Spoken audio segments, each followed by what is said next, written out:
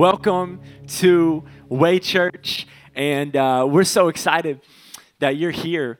We were really nervous about what today would look like with just the weather, but I think you guys are like me. I was so ready to get out of the house this morning.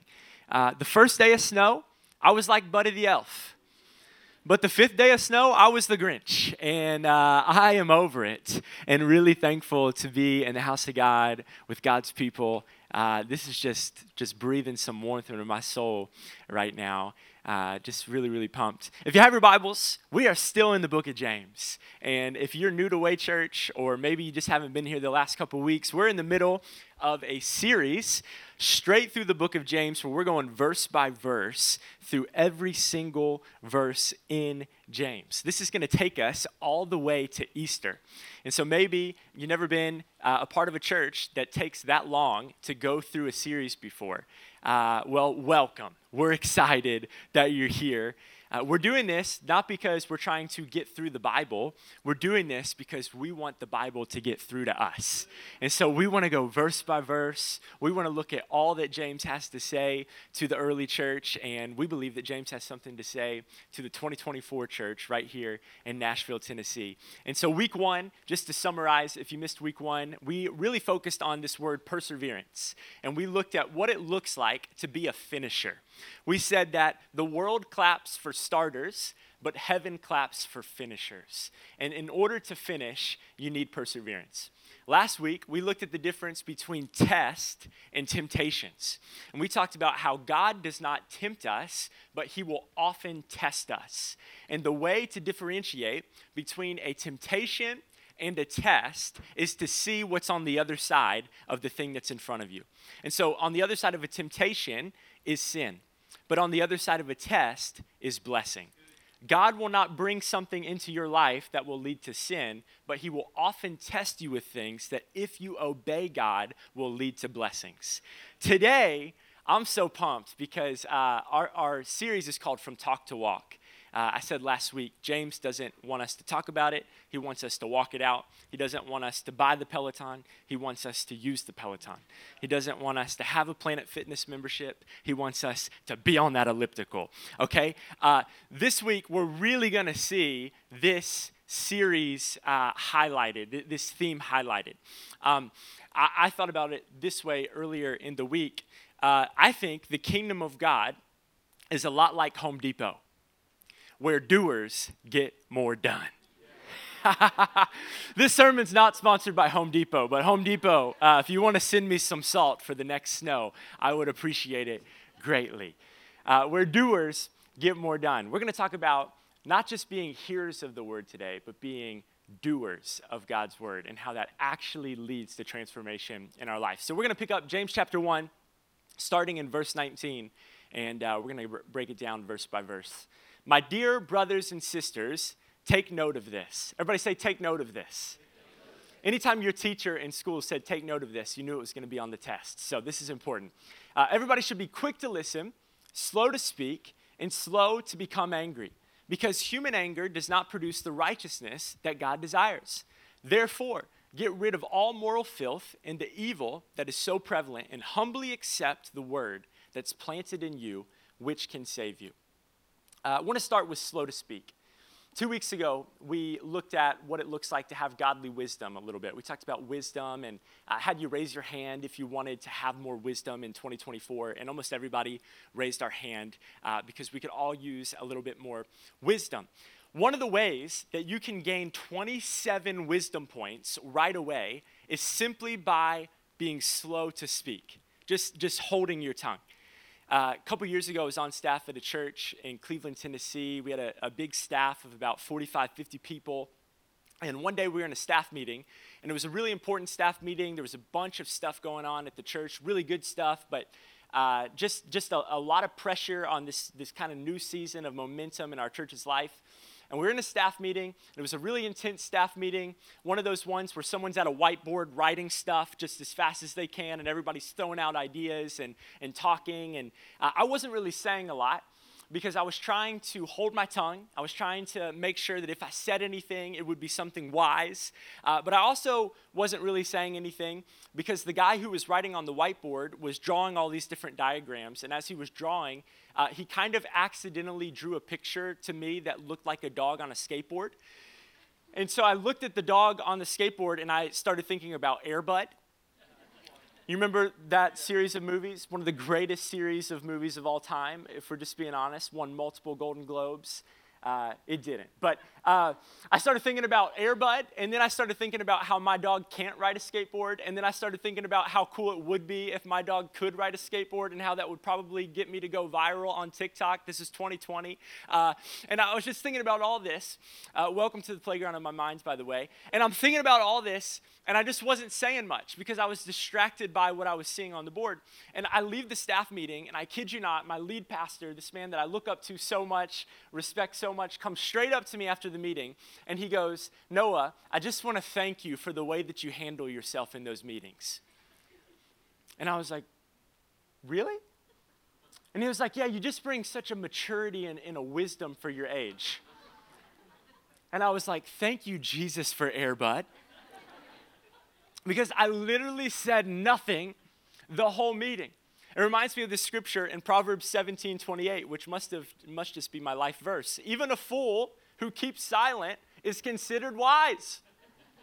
When he closes his lips, he is deemed intelligent.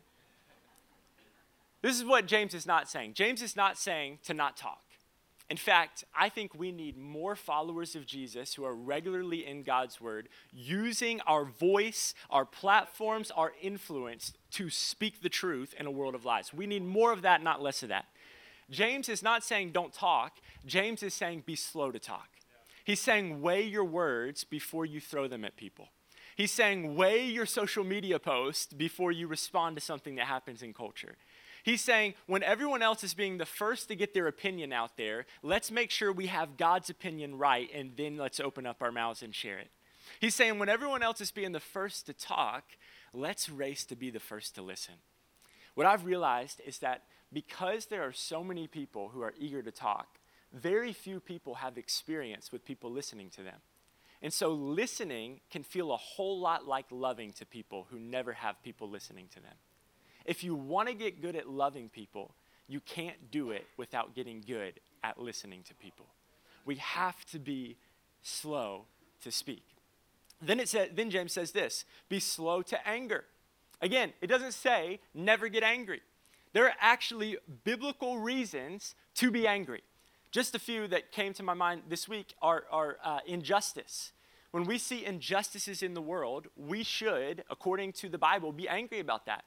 Another one, when kids are led astray, we should be angry about that. We see biblical evidence for this in the Bible. Even when you look at the life of Jesus, you see Jesus getting angry. However, we should be slow to anger because most of the time when we get angry, it's not a biblical reason. Let's just be honest, okay? If you're angry on 65 South, chances are it's not a biblical righteous anger, it's a get in the right lane kind of an anger, okay? We have to be slow to anger because typically in our flesh, it is not a biblical kind of anger. How do you tell if your anger is biblical? First of all, if there's a biblical example of that anger, then you could say this is a biblical anger. But two things that I use in my life just to see, like, is this biblical or not, is number one, am I getting angry quickly? If you're getting angry quickly, chances are it's not righteous anger. If you're losing your temper, chances are it's not righteous anger. We never see God or Jesus lose their temper. We never see that. God gets angry. Jesus got angry, but they never lose their temper.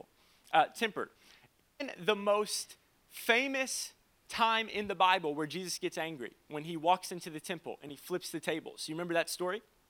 Jesus didn't lose his temper that day. He didn't get angered quickly. In fact, what happens is he walks into the temple, he sees what's happening there, it makes him very angry that people are charging crazy prices to make sacrifice to the Lord. He sees that they're kind of cornering the market on doves and goats and making it unaffordable for the average person to come in and worship God. And so he begins to flip the tables. But before he flips the tables, the Bible says he goes to the corner and he makes a whip. Jesus was in the corner glaring at them, making a whip, thinking about what he was about to do. It wasn't just walking in, losing his temper, flipping tables. He went off into the corner. It took him, he was being deliberately angry. It wasn't a quick anger. The second thing is an unrighteous anger leads you to do things that you regret. A righteous anger, you look back and you thank God that he gave you the anger because it helped you do something you probably wouldn't have done otherwise. A righteous anger, you go, man, thank you, God, for giving me that anger. It gave me the courage to speak up when I probably wouldn't have. It gave me the courage to do something that I probably wouldn't have done otherwise. But an unrighteous anger, we look back and we go, man, I wish I wouldn't have said that. Man, I wish I wouldn't have done that. I wish I wouldn't have gone there. And so we have to take our time, slow down. Is this a biblical reason to be angry, or do I just need a V8? Verse 21. Therefore, get rid of all moral filth and the evil that is so prevalent, and humbly accept the word that is planted in you, which can save you. This is really simple. James is saying if you want different outputs, you need different inputs. You can't eat McDonald's every day and turn into an Olympic athlete. You can't put in evil and get righteousness out. And so if you're unhappy with what's coming out of you, then check what's going into you. This is all he's saying. The next part, humbly accept the word that's planted in you. Here are a couple ways that we can humbly accept the word that's planted in us. When we're reading the Bible, when we're listening to a sermon, take notes. This is an easy way to begin to accept the word that's being planted in us. Note takers totally believe this. I think there's so much evidence for this. Note takers get to eat in heaven first. Okay, I'm joking. But when we take notes, there's actually a study that was done in 2014 by Harvard that says that there is a 72% chance higher of you remembering something that you write down than something that you don't. And so if you want to accept the word that's being planted in you, if you want to remember the word, just write it down. Second thing, revisit the word that you write down. This has been a game changer in my life. I have this little note-taking app on my phone and on my computer. And right now, as I'm reading through the Bible to start the new year, anytime I see a scripture that really stands out to me, something that I want to internalize, I just add it to this little note in my phone. And just for 3 or 4 minutes in the morning when I'm having my time with the Lord, I'll just revisit those scriptures and just try to memorize it, just revisit it, just getting it back in front of my soul and my spirit so that I don't forget or reject the word that was planted in me. Last but not least, lean into the word. Lean into the word. What I mean by that is when you're here at Way Church or when you're listening to a podcast or wherever, lean into the word. Be eager to receive it. Turn your phone on Do Not Disturb. Turn your watch on Do Not Disturb. Do whatever you got to do to eliminate the distractions and lean in to God's word. I used to get so nervous about preaching God's word to the point that I literally, maybe TMI, but I literally used to throw up. Like I grew up with a lisp and had to go to speech therapy classes when I was young because I had a bad lisp and a stuttering problem, so public speaking did not come naturally to me. And got into ministry, and this pastor that I used to serve under one day, I asked him, I was like, how do you not get nervous when you preach? And he said something that's always stuck out to me. He said, no, I still get nervous when I preach, not as much as I used to, but I stopped getting so nervous when I realized the pressure is not up on me when I'm preaching. The pressure is on the people in the audience to receive it. I said, what do you mean? And he said, if I'm preaching the Bible, okay, if I know that I'm preaching from this book, the Bible says that the word of God will not return void. It's not up to me throwing the seed if I know that the seed is good. It's up to the soil to be ready to receive it. And so he said, if you can realize that you're preaching the Bible and just focus on that, it's up to the people in the audience. It's up to the people listening to the word to receive it. And so I get up here and I'm just going to do the best that I can. Again, we're going through the book of James, so I know without a shadow of a doubt, this is good seed that's coming out of here. I'm not making this stuff up. And so if you come in here with the attitude, I'm going to receive, this is the word of God. I'm going to take notes. I'm going to lean in. I'm going to be open-minded that maybe there's something that Pastor Noah or whoever's speaking is going to say today that might cut a little bit. It might challenge me a little bit. But I'm ready to humbly accept the word that's planted in me. I've been in rooms before where 10 people leaned into God's word affects the entire room. Literally, I remember just last year I spoke in Minnesota to 4,500 high schoolers in a basketball gymnasium arena.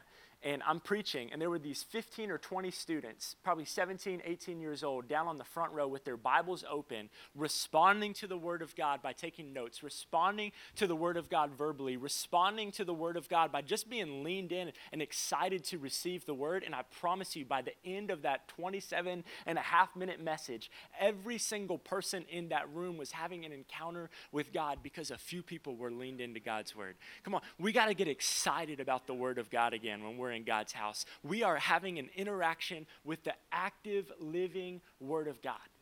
Humbly accept the word that is planted in you. Verse 22, do not merely listen to the word, here comes our Home Depot verse, and so deceive yourselves.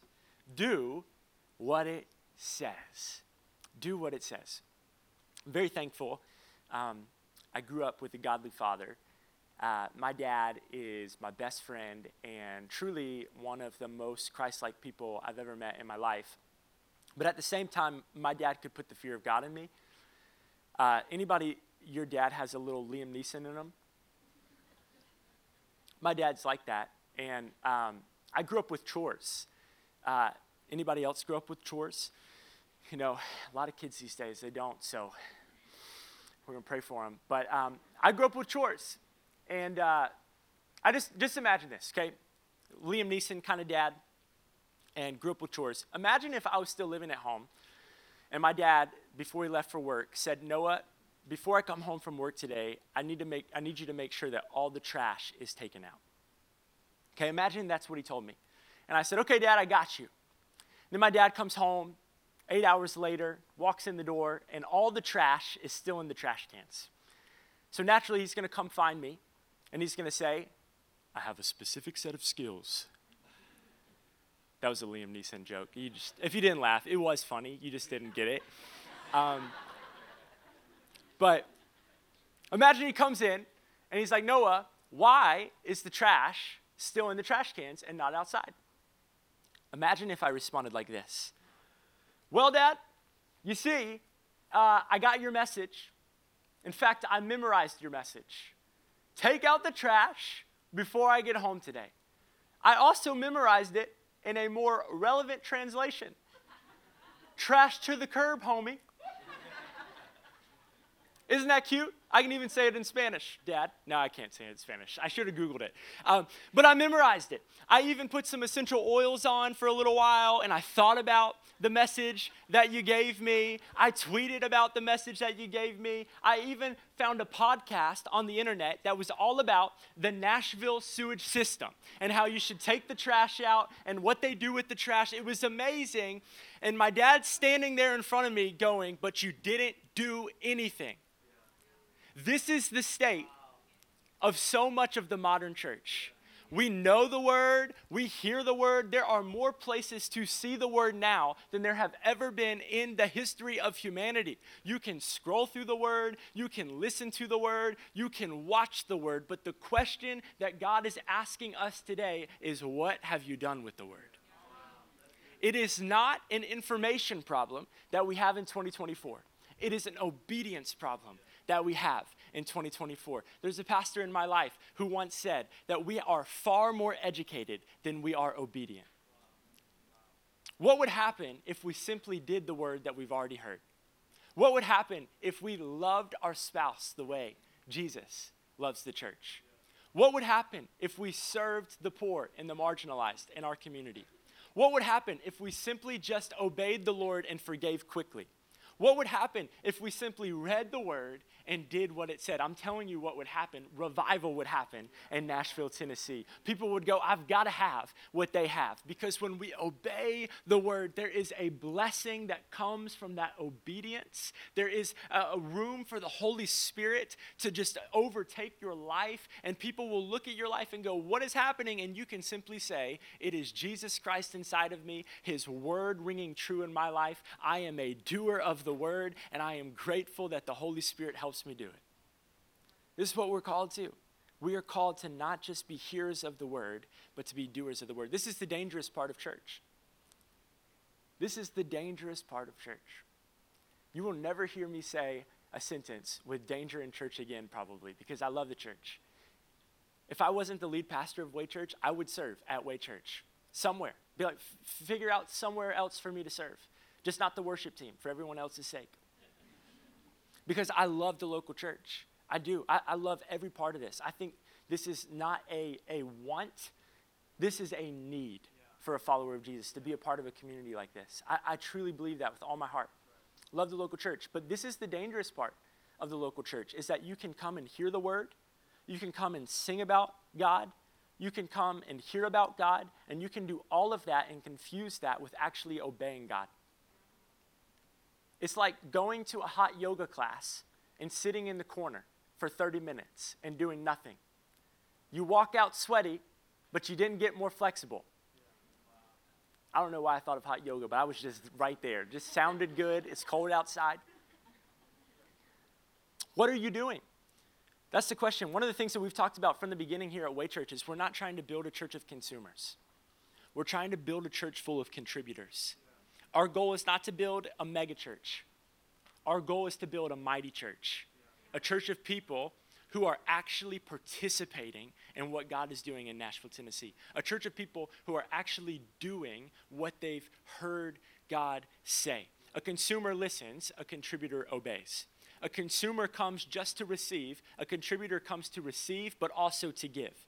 A consumer says, what's in it for me? A contributor says, what can I do for others? This is the kind of church that we want to be, a church full of contributors. So the question is, what are you doing? How are you going from talk to walk in your life? The reality is we could all get better at this. There's no graduating this. There is always going to be an area of our life that we could get better in at following Jesus, at being obedient to the word that we've heard. What are you doing today to improve that? What is God telling you to do? I really believe that some of you already know. You already know because God's been speaking to you for weeks about what you should be doing. For some of you, God's asking you to get baptized because you've never been baptized before. And we got a great opportunity next week, Baptism Sunday, after both services, heated water. It's going to be amazing. We already have several people who've signed up to be baptized. If you've never been baptized, we would love for you to sign up today to be baptized. Right across the hall here in the Waytrack room, you can come, drop your Connect card off, get baptized. That's a next step that you should absolutely do on your journey of following Jesus. Let us celebrate the decision that you've made to go all in with Jesus. Get baptized. Some of you, God's been speaking to you about serving here at Way Church. And you're like, you know what? I'm going to serve. I'm going to do it. Guess what? Next week is a great opportunity for you to do the word that you heard and come to Waytrack and sign up to join a team. Last week, we had 22 people join the Waymakers. Yeah, 22 new people joined our serve team. It was amazing. It's incredible. People are going, I hear God speaking to me. I think a way that I can contribute to what God's doing at Way Church is by serving. And it's amazing. Maybe you're here and you know that God is asking you to take that person to coffee. There's someone in your life that God keeps putting on your heart. And you're like, man, why can I not think of them? I should really get together with them. I should really try to make an effort with them. It's like, this is the week. The snow's going to come back, or the sun's coming back from vacation tomorrow. Like, ask them to coffee. Go to coffee. Get to know them. Maybe for you, God's asking you to forgive somebody. That's what God's asking you to do. You've been holding on to something. Been holding on to bitter thoughts about somebody. And today's the day that you just need to call them and say, hey, I'm sorry. Been holding on to this for way too long. I need to ask for forgiveness. Maybe for you, what God's asking you to do is to trust God with your finances, to start tithing, to start giving, to start helping us further the mission of Way Church in Nashville, Tennessee. Whatever it is, I really believe each of us, there is something in our life today that we can go from talking about it to walking it out. We are called to be doers. Verse 23. Anyone who listens to the word but does not do what it says is like someone who looks at his face in a mirror and after looking at himself goes away and immediately forgets what he looks like. All of us today got up and looked at a mirror, right? There's always someone who's like, not me, and we can tell.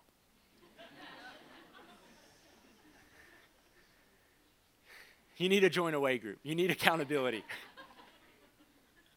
Speaking of way groups, I'm just going to stop. This is a tangent. But I found out today that every single way group that we had plans, which we planned a lot of way groups because we have high expectations and high faith. Every single way group that we had planned filled up immediately. And on top of that, we have 72 extra people who aren't in a way group currently because so many people signed up to join a way group. That is incredible. Can we just celebrate that right now? I mean, I know that sounds like a problem because you're like, what are you going to do with the other 72? We're going to form more way groups. We have a vision here at Way Church that we're going to see 100 way groups meeting across the city of Nashville in 3 years' time. That we're going to see more people accept Christ through our homes than through our gatherings. That's our vision at Way Church, that we will reach the city of Nashville through intentional community. We're not going to give up the gathering that happens on Sunday, but we're going to mobilize people to scatter throughout Nashville and share the gospel. And so we're excited about that. And so if you didn't look at a mirror this morning, you're the first person who should join a way group because you need accountability. Okay, back to the scripture. The mirror points out the stuff in our life that's not right. The word of God points out the stuff in our life spiritually that's not right. It's like a mirror. When you're not going to look in a mirror and go, man, there's a bunch of broccoli in my teeth, my hair's messed up, and I don't look great. You're not going to look at that mirror and then not do anything and just walk out the door and go to work, right? The same thing is true, James is saying, it should be true with our Bibles. When we read and the Word of God convicts us and the Word of God challenges us, we shouldn't just read that and go, well, felt good to be convicted for a few minutes, just going to keep doing exactly what I've been doing. We shouldn't just read and go, man, that's tough, but must have been something for 2,000 years ago, probably not for 2024. Paul didn't have the same challenges that I do. No, we should go, man, I need to change something so that I don't walk out with spiritual broccoli in my teeth. I need to make adjustments so that I'm not somebody, like James is saying, who just walks out the same way that they walked in.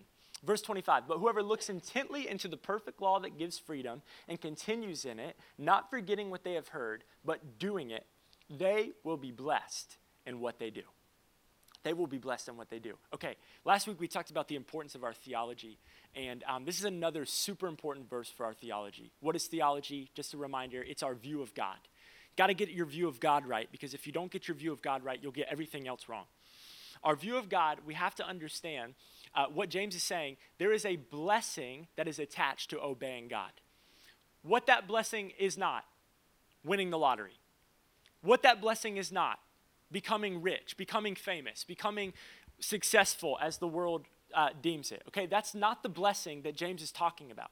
The blessing that James is talking about when we obey God's word is a blessing that happens spiritually. It's a spiritual blessing. It's a blessing that when everyone else has no hope, we have hope. When everyone else has no peace, we have peace. It's a spiritual blessing that comes from obeying the word of God. This is what James is saying. He's saying that if you'll obey the word, if you'll do what it says, you will be blessed in what you do. In everything that you do, there will be a blessing that is attached to you. But notice, before he talks about the blessing, he talks about the law. And he says that the law gives freedom. This really was a struggle for me to wrap my mind around for a long time. Because when I hear law, I think of something that restricts freedom. Right? Most people's definition of freedom is a lack of laws.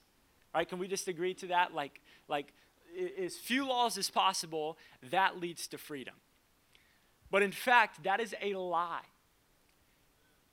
I would argue that the less laws there are, eventually there is a point where your lack of laws leads to slavery, where your lack of laws leads to a life that you don't want, because everybody would be doing their own thing. Imagine if there were no laws around driving on one side of the road. Okay, just imagine that we just eliminated that law. We were like, you know what? Drive wherever you want on the roads. We're just against laws. We just want freedom. You know how bad that would be? People already can't drive in Tennessee, okay? And so people would just be driving everywhere. There would be traffic jams. There would be accidents. There would be all sorts of things. That law that we have that you should drive on the right side of the road, it actually leads to our freedom. It leads to betterment of society. So true freedom then is not a lack of laws. True freedom is a strategic lack or a strategic loss of some freedom in order to experience the most beautiful freedom. It's a strategic loss or giving up of some things so that we can have the best things. That is what this book is right here. What the world and what people who hate Jesus and hate God's word, what they will say is this book is limiting. They will say this book is full of rules, that this book is condemning, that this book is trying to hamper your happiness. That is the opposite of what this book is doing. This book is giving you laws, giving you things to follow, and if you implement them, it opens up a blessing for you to experience life in the way that we were intended to experience life. God never says no for your bad. He only says no for your good. When God says you can't do something in the Bible, it's because he wants you to be able to do something better. This is something that is hard sometimes, because sometimes we open up the Bible and we read things that are totally against maybe something that we're right in the middle of. And if we're being honest, maybe it's something that we're kind of enjoying being in the middle of. Maybe it's something that's become a part of our identity. We read the Bible and God says, don't do this or don't do that. And we've been doing that for a decade. We've been doing that for longer. So much so that we don't even think that anything's wrong with it. And at that moment, you have two options. You can skip over it and become what James says, someone who deceives themselves, or you can wrestle with it. And you can say, man, if God is always working for the good of those who love him, maybe I should try to obey God's word and see if there is not a blessing that is attached to this. Maybe I should believe that God cares about me so much that sometimes he says no so that he can say yes. That's a good place to say amen. Okay, verse 26. Those who consider themselves religious and do not keep a tight rein on their tongues deceive themselves, and their religion is worthless. We're going to talk a lot about this in a couple weeks. James is kind of like me. He's all over the place with his thoughts, and he has a lot more thoughts on the tongue in a couple chapters. And so we're going to focus in on the tongue that day. But I just want to say this: refuse to gossip.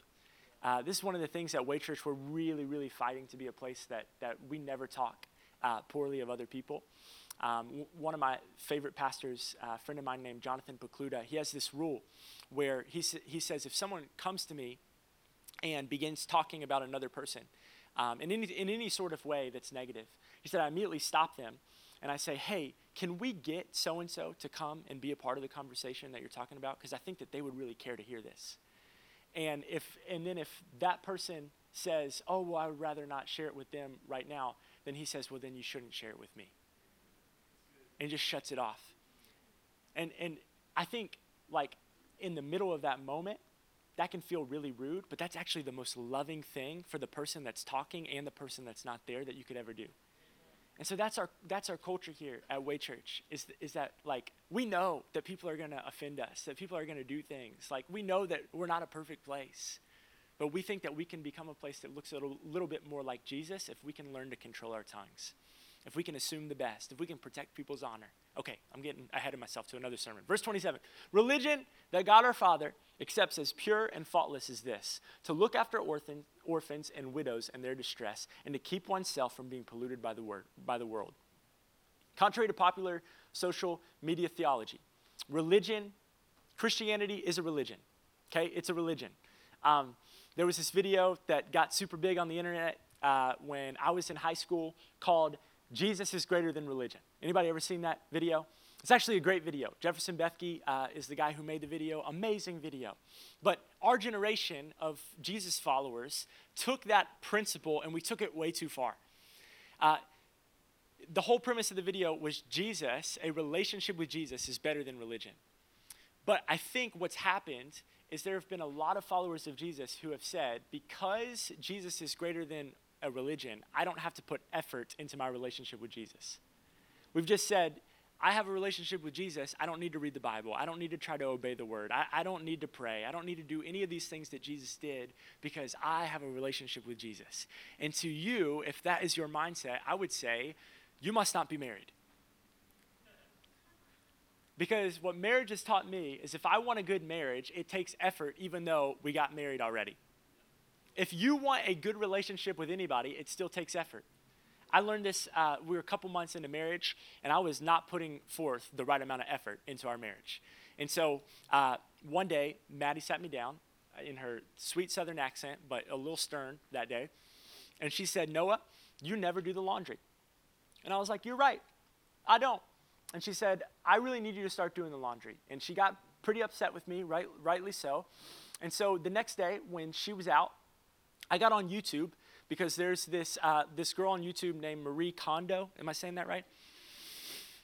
She's like a professional organizer on YouTube, and she has a particular way of folding clothes. And so I was like, you know what? I'm going to learn how to fold these clothes, girl. And so I did the laundry. She came home. I took stuff that wasn't even dirty and refolded it, and I left it all on the bed so she could see that I did it. I want to make sure she knew. I didn't put it away. I left it on the bed. And so she came home, and she saw that laundry. Man, she started trying to kiss me. I mean, she was all in. I was like, girl, you need something vacuum? You know, like what else do you need? Because I learned in that moment that if you want your relationship to get better, you have to keep putting effort into it. We can't expect our relationship with Jesus to not get better if we refuse to put effort into it. Grace is not opposed to effort. Grace is opposed to earning.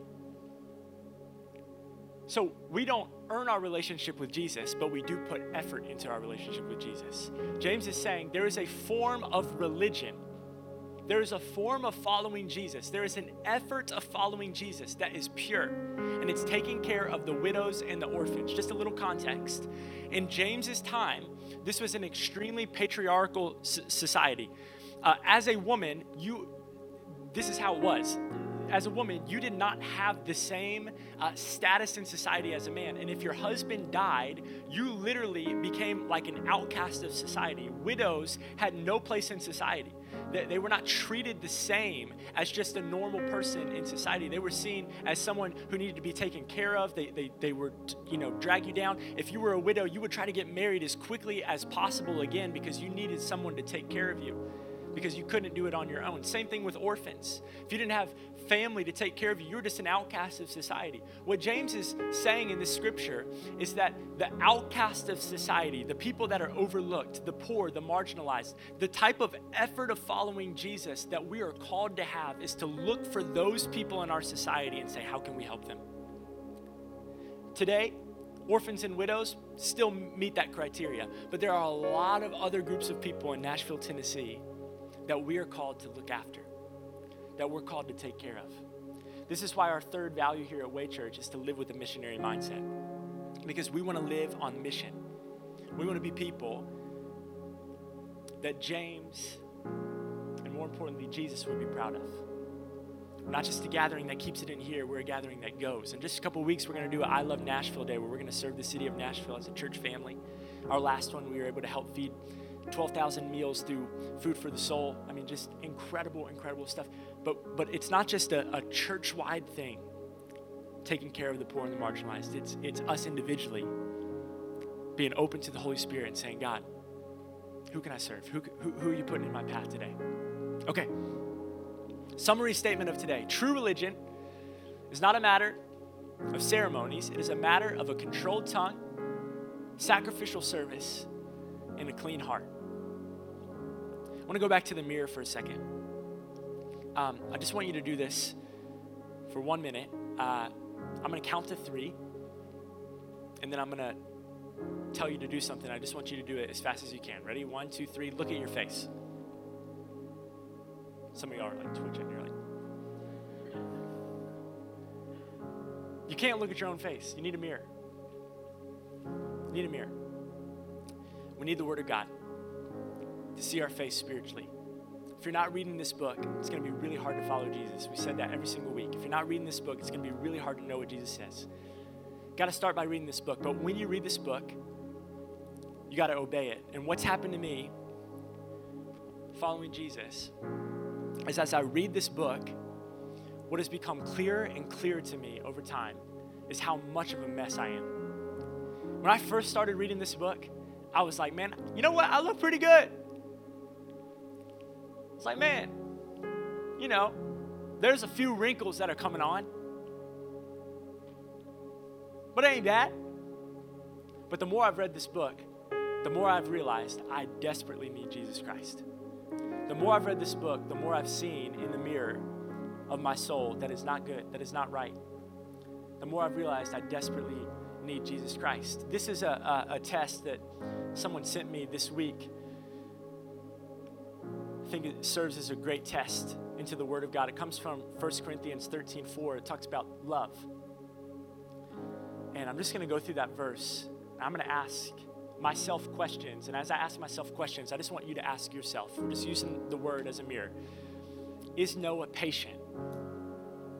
Is Noah kind? Does Noah ever boast or envy others? Is Noah arrogant? Is Noah rude? Is Noah self-seeking? Is Noah irritable? Does Noah ever keep records of wrong? Does Noah find joy in unrighteous things? Does Noah always rejoice in the truth? There are a lot of times that my answer is no. And maybe you resonate with that. You're like, man, the more I read this book, I'm the same way. I read this book and I'm like, I think I might be doing worse than I was at the beginning of following Jesus. Can I encourage you? You're not doing worse, but the Holy Spirit is getting more of you. The Holy Spirit is getting more of your heart. And when you read the Bible, you shouldn't get discouraged that you can't keep all those laws, that you can't live up to that standard. You shouldn't get discouraged. You should get encouraged. Because where you couldn't, someone did for you. That is why we're here worshiping. It's because Jesus died on the cross, because we couldn't answer yes to all those questions. We never can answer yes to all those questions, but when we fall, we have somebody who never fell, named Jesus, who died for us on the cross. And so now, because we've been forgiven by the sacrifice of Jesus, we can reread that scripture and we can go, Noah can be patient. Noah can be kind. Noah can choose humility. Noah doesn't have to be arrogant. Noah can bounce back from being rude. Noah can be others focused. Noah doesn't have to be irritable. Noah can be full of peace. Noah can forgive others quickly. Noah can find joy in righteous things. And Noah can rejoice